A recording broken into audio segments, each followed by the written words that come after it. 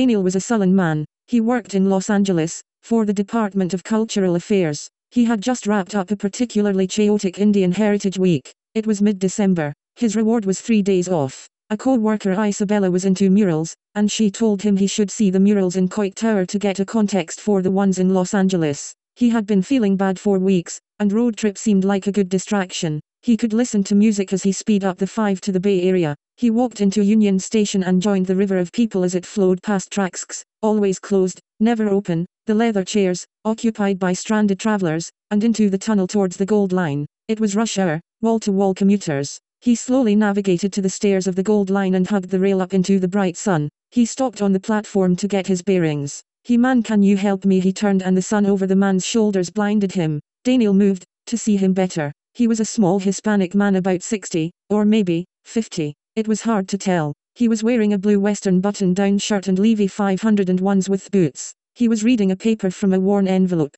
"The ramp was warm in the sun. I am looking for Mariachi Plaza near Boyle Heights. Gee, you need to be on the other side of the tracks. This side goes to Azusa. You want the train that goes to Atlantic. I think that it is the second or third stop going south. Thanks. I am on a scavenger hunt and the next clue is in that plaza. Something about that blood moon that is coming up." The old man was a talker. "My brother is a priest at Our Lady Queen of the Angels and he is doing a fundraiser. I am testing out his scavenger hunt for the teens. I don't use the metro, I drive. I have only been on this thing several times." He wanted the kids to have safe transport. "Well, the metro and Mariachi Plaza are okay in the day. They should be fine. How do I get to the other side?" he asked. "Go back down the stairs. There is a sign to the other staircase. The stairs are close by." "Thanks," he said. He turned and walked down the stairs, stopped, and said, "Hey, maybe I will see you again, and then I can help you to your clue." He laughed. Daniel smiled. The man turned and carefully walked down into the rush hour crowd. He was lost in the heads. The phrase scavenger hunt unsettled him.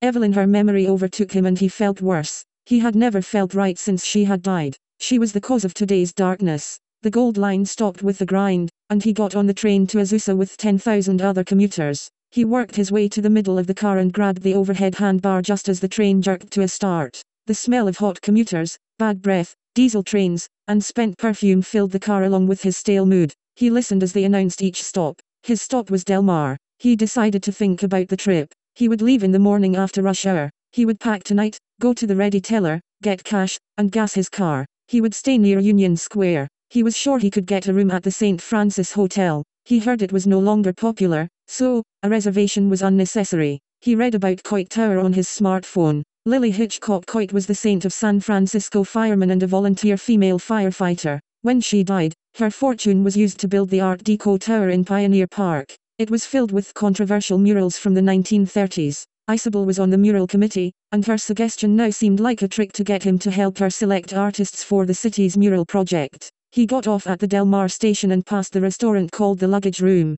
He could smell the pizza but it was not good enough to stop for dinner. He walked to his apartment past the Congregation Ale House, a good place to go on trivia night, but not tonight. He walked down the uneven sidewalk. He lived in a studio apartment for 6 years. He was no longer married. He didn't need the extra room, and rarely had visitors. After all, he had a TV, internet, and the many amusements of Pasadena. He arrived home, sorted the mail, and prepared for the trip. 2. The road trip starts. Red light traffic jam picture. The weather for the trip was good, but the Central Valley was overcast and near Stockton there was a heavy fog advisory. The city was clear and sunny, but cold. He had a Nissan Sentra. It was not new, but only had 40,000 miles on it. He has checked the oil and the tire pressures at the gas station the night before and they were fine. He had not slept well. He kept startling awake to a phone that was not ringing, and the feeling of crushing dread. It was early. He packed the car, and got some water and snacks. He bent into the car and put his phone charger in the lighter. He would need music for the road.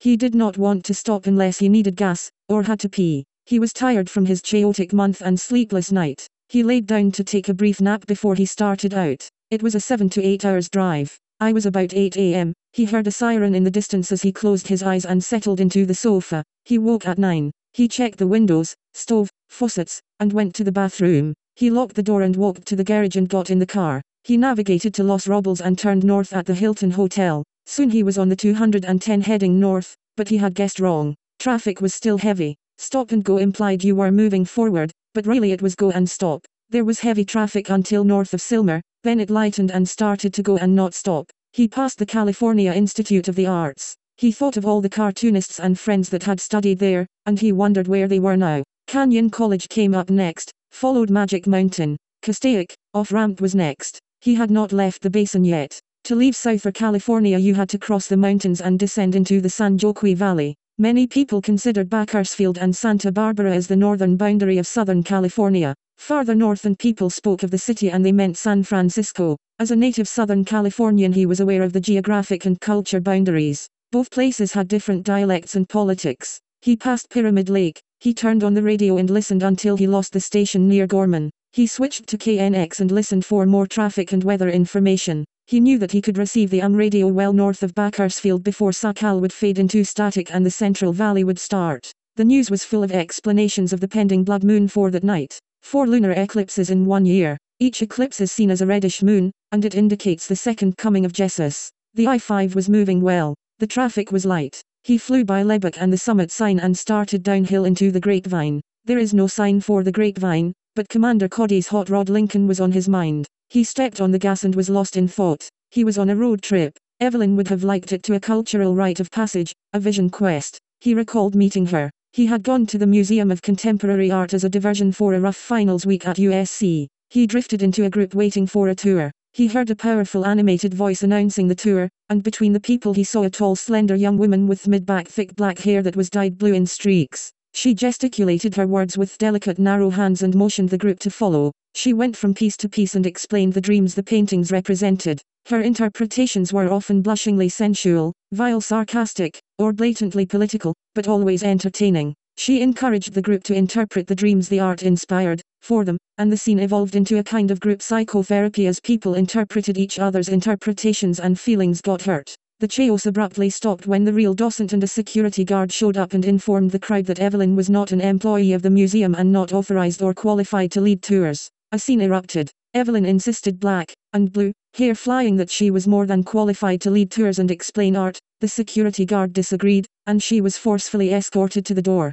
Her dark eyes were belligerent, and her words shot from her mouth like fireballs. Daniel followed outside. "Are you okay?" She wiped around, like a honey badger ready to strike, and then smiled. "Yes, did you like it?" she said. "Like what?" He was confused. "The art I created." Still confused. "The art, yes. You saw my performance art piece called Disturbing Dreams. Last week I was removed from the Paget Museum for interpreting dreams of mammoths. I am Evelyn," she said and offered her hand. He shook it. "I am Daniel. What brought to the museum?" "I am an art student at USC, and I often come here to chill." "Really?" "I am an art student at UCLA." She posed deviously. "Don't be scared, I won't bite." She smiled. "I am not really into that rivalry." She had a strange faint scent of fresh sweat basil as she released his hand. "So, what was it like for you?" "I mean my show. I have never seen performance art done in an art museum without the consent of the administrators. It was rebellious, and though provoking, especially when the other people got into it. Some of them are really messed up." "Yes," she replied with a smile. "I intended it to feel like group therapy, using art for therapy,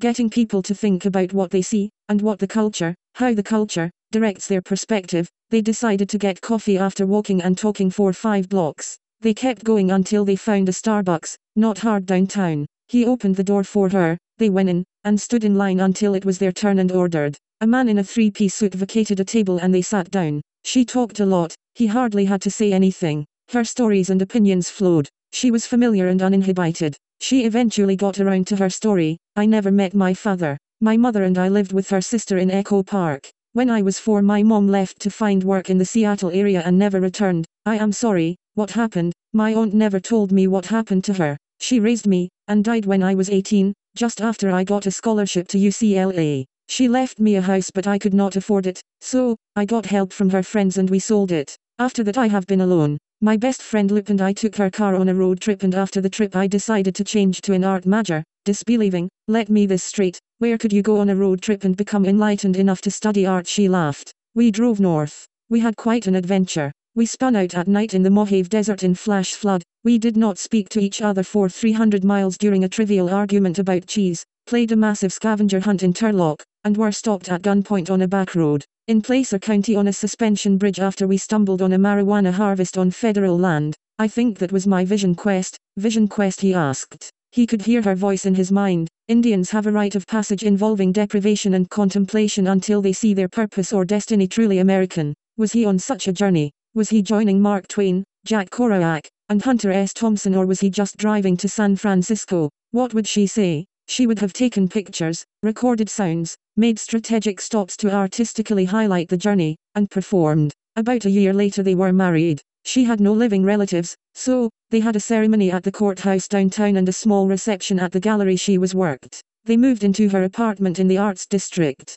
It was cheap where she lived, but not a place to walk at night. Each day she made a new perfume to wear. She liked fresh scents and organic products. 3. Pamo, flat dry overcast cotton field in Kern County. His attention shifted to the road. He was in the valley, it was flat and dry. The sky had the perpetual low gloomy winter overcast. The morning fog was lifting. He drove on for more than a half hour waiting to see the sign for the I-5 North. Instead he saw Welcome to Bakersfield. He had been missed the turnoff. He was on the 99, and lost. He recalled that here were some highways that connected the 99 and I-5 around Bakersfield. He just had to find one and take it west to get back on track. He passed Oildale and Saco and began to feel desperate. He needed a road going west, but there were few off-ramps. He got off at Kimberlina and drove west towards Pamo. After Pamo, he knew that he was lost, especially since it abruptly ended at a dry swamp on Bell Road. He turned north and drove a few more miles to a dirt crossroad. The roads were terrible and were a matrix of hard-packed dirt and chunks of asphalt long since macerated, then expectorated by hungry tractors and trailers filled with cotton.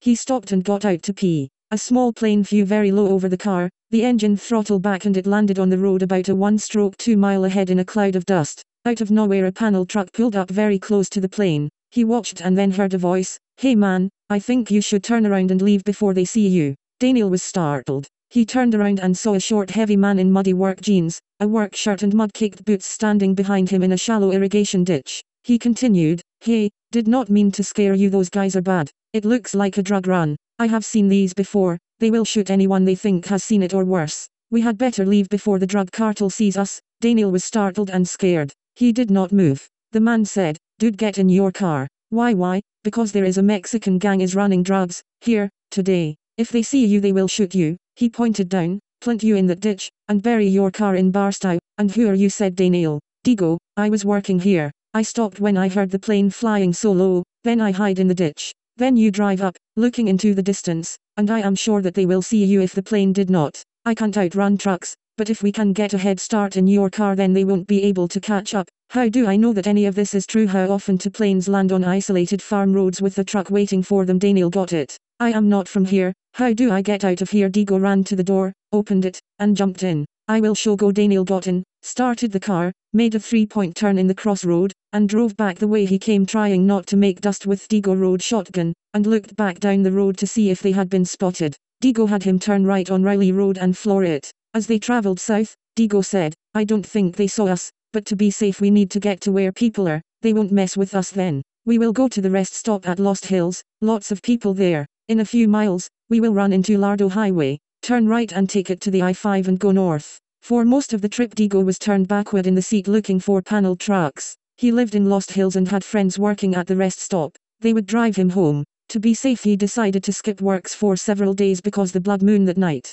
"They will just think I am superstitious. Why, the old folks say the blood moon is the end of one cycle and the beginning of a new cycle. You know, like life and death, or the seasons. I don't believe that shit, but some do." When they got to Lost Hills Digo offered to pay for gas. Daniel declined. Digo insisted and instead got him a map of San Francisco with a tourist ad in the corner for Coit Tower and a caption about a painting called Man at the Crossroads. Daniel, still nervous, gassed up and keep an eye on the northbound off-ramp. He drove to the on-ramp and resumed his journey to San Francisco. It was overcast, but the fog had lifted. 4. San Francisco, the Bay Bridge at night. The traffic was heavy coming across the Bay Bridge. He got off I-80 at Fremont and worked his way to Columbus and then to Lombard Street. Strangely, there was a place to park. He turned off the car, got out, and stretched his stiff legs. It was clear in the city, and cold. There was a banner over the entrance, "Midnight Madness Scavenge Hunt Tonight." It was dusk and the tower seemed lit by red-orange lights. He walked up the steps and went inside to the gift shop. He bought a ticket tourist pamphlet and looked at the murals. There was one with the man holding a newspaper that referred to the destruction of Diego Rivera's mural, but most had socialist themes. The subjects were different from the murals in Los Angeles. They were more political and less cultural representations. As he was getting ready to leave and go to the St. Francis Hotel, a woman's voice called out, "Hey, are you here for the scavenger hunt?" He turned around and in the corner was a card table and saw a Hispanic girl in a wheelchair with a tight black bun, thick eyebrows, and a piercing gaze. Her ID badge said, "Frida." "Scavenger hunt," Daniel said. "Yes, it is the Friends of the Tower annual scavenger hunt to raise money to preserve the tower and artwork." "How does it work?" "Well," she replied with pride and excitement, "it goes on for several days. Tonight is the Delta journey. You follow the directions, and when think that you have arrived, you text your location. The first person to correctly get to the 3 places wins and gets a prize." She turned towards him privately and said, "If I were you I would do it. I am about to leave for the day, and there is only one other person who has the directions, and she has not sent any texts. She picked them up at noon. It is hella fun." "How long will it take if you leave after rush hour?" "Maybe 2-3 hours maximum." Against all good judgment and logic, he felt like he should go. He had always liked scavenger hunts, but had not done any since Evelyn had died setting up hers. "Okay, sign me up," he said. She opened a folder and handed him a 1-page list of directions to 3 locations. She was very excited and reviewed them with him and showed him how to send a text with his location. "This way, if you get lost we will know where you are." "Thanks." "Do you lose?" "May people know, but often we have to call them and give them directions back, especially in the winter fog." He asked if she need a ride home, because he needed to waste some time, but she did not. She lived upstairs in the caretaker apartment. As he was leaving, the gift shop phone rang. It was a familiar ring and sent a chill through him. 5. The Delta, heavy fog on the road. After leaving the tower, he left his car in the parking lot and took a long walk to the House of Nanking, waited in line, and had dinner with a table of people, but he was alone. The hot and sour soup and honey beef were good. He walked back to the car and used the restroom in Pioneer Park before getting in the car and taking off. He worked his way to I-80 and headed east through Oakland, Hercules and then on HWY4 to Antioch.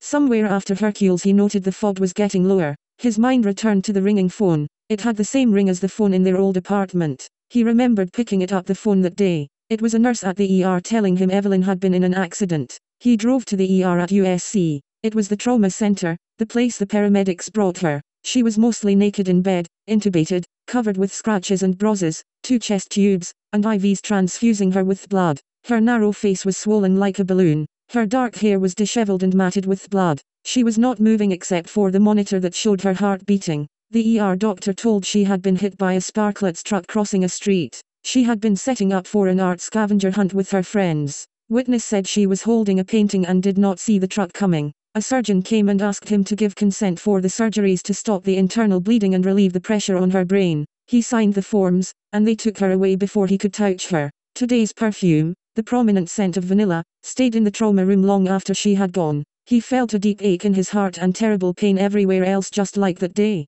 The fog was getting thicker as he caught 160 to Rio Vista, north of Ileton. He crossed a bridge and continued along the Sacramento River. He was looking for the Leary Road junction on HWY 220. He had no idea why he was doing this, and it was crazy. The fog was very thick. There was no traffic. It was about 9 p.m. He had been traveling for 12 hours since he left home. He followed the yellow line to keep on the road. The visibility was 50 or 100 feet. Oncoming cars just made the fog brighter until they passed, and then all he could see was a fading red glow. Occasionally he would pass a farm with a yellow bug light, or just a tempting faint orange glow somewhere off to the right or left, but these were rare. Suddenly, up ahead, he saw a flashing glow in the mist. He slowed down, and then saw the stop sign 20 feet ahead. Hanging from the light it read HWY 220. He rolled down the window and listened for other cars, then he turned left and crawled west. About 1/4 mile down the road was another light and stop sign was for Leary Road. He pulled over and got out of the car. He followed her directions and texted her the location, and soon he got a text,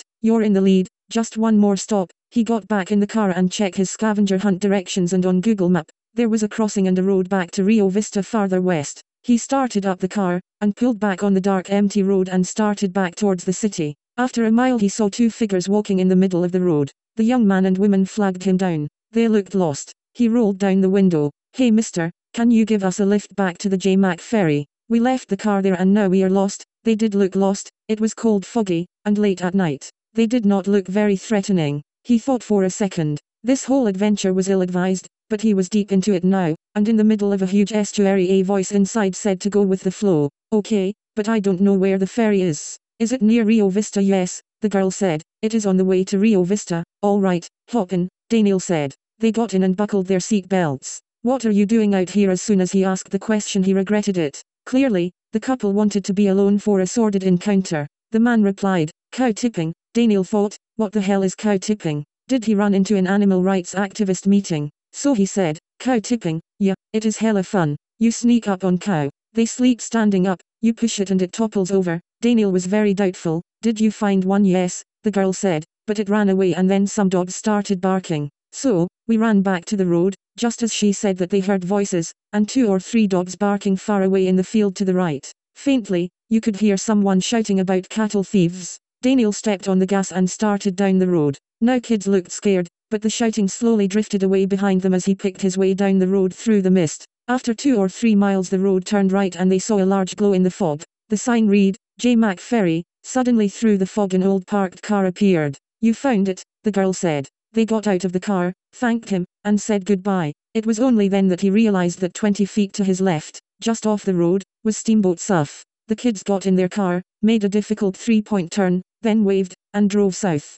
Daniel continued on towards the glow. As he drove up he saw a large white ferry small ship, with the road in the middle, and room for maybe 2 cars. On one side was a white conning tower, and the other was a structure that looked like an old construction trailer. Sitting on the rail in the eerie glow of the fog was a man, the pilot. Daniel could not see the other side of the slough through the fog. He pulled his car onto the dock from the road. The man dropped and crushed a cigarette and lumbered over to the car. He reeked of oil and his overalls were covered in grease. There was no sound, not even from the water. The man walked up to the open car window and stared at Daniel. "How much to cross?" Daniel asked. The man grunted, "Tonight free, but I take tips." His dirty worn name tag read, Charon. He motioned Daniel on the ferry and blocked his tires, untied the ferry and climbed into the boatman's seat. The engine started and they moved into the fog. Soon they could no longer see the landing, and the boatman had lit another camel. Other than the engine, and the water splashing against the hull, it was quiet. Then slowly he saw a glow in the fog and he realized they must be near the other side. They docked, there were no other cars waiting. Charon unblocked his car, and as he passed the window Daniel handed him $1. Charon looked at it indifferently, and then looked at Daniel. "Save it, you never know when you might need it." Then he pointed. "This road will take you to Ryer's Ferry and then Rio Vista. Be careful, it is a foggy." 6. Sunrise, a picture of the blood moon. Eventually he made it to Rio Vista at about 1 a.m. His last stop was Mount Diablo. He slowly followed the highway back to Antioch and on to Walnut Creek. The fog was thinner as he approached Walnut Creek, and he could drive a little faster. He found I-680 and headed south. He got off at Diablo Road north of Danville and followed the road into the foothills. After several miles he found a sign for the visitors center and turned onto the road. He arrived at the parking lot about 4 a.m. No one was around, and no one greeted him. He was very tired, but happy that did not have to pay for a night in the city. He cracked the window and took a nap. He drifted in and out of sleep. At one point he remembered watching the Spanish movie Talk to Her with Evelyn. It is about 2 women in comas after tragic events. After the movie they had a long talk about death and disability. She was sad. She talked about her aunt's stroke, and how she lay in the hospital bed and then the nursing home. She was only able to mumble and move her right foot. She had to have a feeding tube and the nurses feed her a puree through the tube for months. She eventually got pneumonia and died. "Don't ever let me live like that. Promise me you will let me go," she pleaded as she rested her head in his lap. He drifted back asleep. Next, he dreamed about the conversation with the surgeon a week after the accident. "She has suffered a nearly fatal head injury," he paused. "The studies show her brain is swollen. We do not think she will recover." "What does that mean?" Daniel asked. "The Evelyn you know is not here." Another longer pause. "She is gone, but her heart it is still beating. Eventually, even with the ventilator, her heart will become irregular, her blood pressure will drop and her heart will stop. We just don't know when." Daniel frantically tried to read the surgeon's thoughts to see what he was trying to say. "So, she will not come back and all we are doing is just prolonging this." The surgeon took a long and final pause and looked deeply into him. "Yes." The next day Daniel asked them to stop life support, and he held her hand crying as she died. For months after the funeral, he would hear her in the room next door, or catch a glimpse of her out of the corner of his eye. One day he chased after a woman in a crowd, but it was not her. Over time, these sittings faded, and he was alone. Years later he ran into a man at a party who had been in a coma. The doctors had given up on him but his family put him in a nursing home and after 6 months he woke up. After 2 years of rehab he was able to walk with the cane and talk with a slight slur. At that Daniel knew he had done the wrong thing. He killed her. He should not have followed her request. He had made a mistake, and let her go. The grief, guilt and loneliness never really went away. He had moments of parole, but the grief was a life sentence. He awoke. It was near dawn. The eastern sky was lightening. He got out of car. He was cold and stiff. The windows of the car were fogged over. He was sad again. He walked through the parking lot and then onto the trail to the top of the mountain. He was lost in sad thoughts. When he got to the top of the mountain, he realized he was above the fog. It was clear. To the east the sun was rising and to the west that fabled blood moon was setting. The moon was full and orange-red like the lights shining on Coit Tower the night before. It was a beautiful, mystical sight, but he was not moved. Then he heard gravel footsteps behind him. He turned around and a man was walking up the trail. "Well, it is good to have company here at sunrise. You must be enjoying the view too," the man stated. He was an older Digo with long black graying ponytail. He was wearing a red bandana. His presence and was comforting, and not threatening. "Yes, this is the last stop on a hunt for me, but I feel asleep in my car," Daniel said. The man nodded his head. "It is a mystical time, that is for sure. Sunrise and a blood moon." He took a few steps toward Daniel, stopped, and turned around with his back to Daniel and facing toward the sunrise. The local Indian tribe thought that this mountain was the point of creation for the entire earth. Now, according to Bret Hart, the Spanish had a different story. He turned back towards Daniel and continued. "Years ago, a priest from one of the missions was traveling and stopped right here for the night. He awoke at dawn and a vision of the devil came to him. The devil showed him a depressing sight, wagons filled with settlers crossing over the Sierra, and flowing into the valley. But if he would renounce his faith, then the land would be Spanish forever. Naturally, the priest refused, and the vision came to pass. He turned around, nodded goodbye, walked carefully into the sun, over the summit, and started down the other side. Just before he disappeared downhill, he turned and said, 'Evelyn sent me. She asked me to tell you that she is fine. She wants to thank you for releasing her.'" He disappeared over the crest. The sun rose, blinding Daniel. Daniel ran the short distance to the top of summit to stop the man, but he was gone. Daniel awoke on top of the sofa in his apartment. It was night. He had slept all day. The blood moon was shining through his window. He recalled a dream. He sat up and looked out the window. The moon was full, large, and orange-red. As he stood up to get a better look, he sensed a something. He inhaled the strong scent of vanilla. Startled, he turned and looked around the room, and he was comforted by his delusion that he was not alone except for the moon. Friday, the 2nd of December, 2016.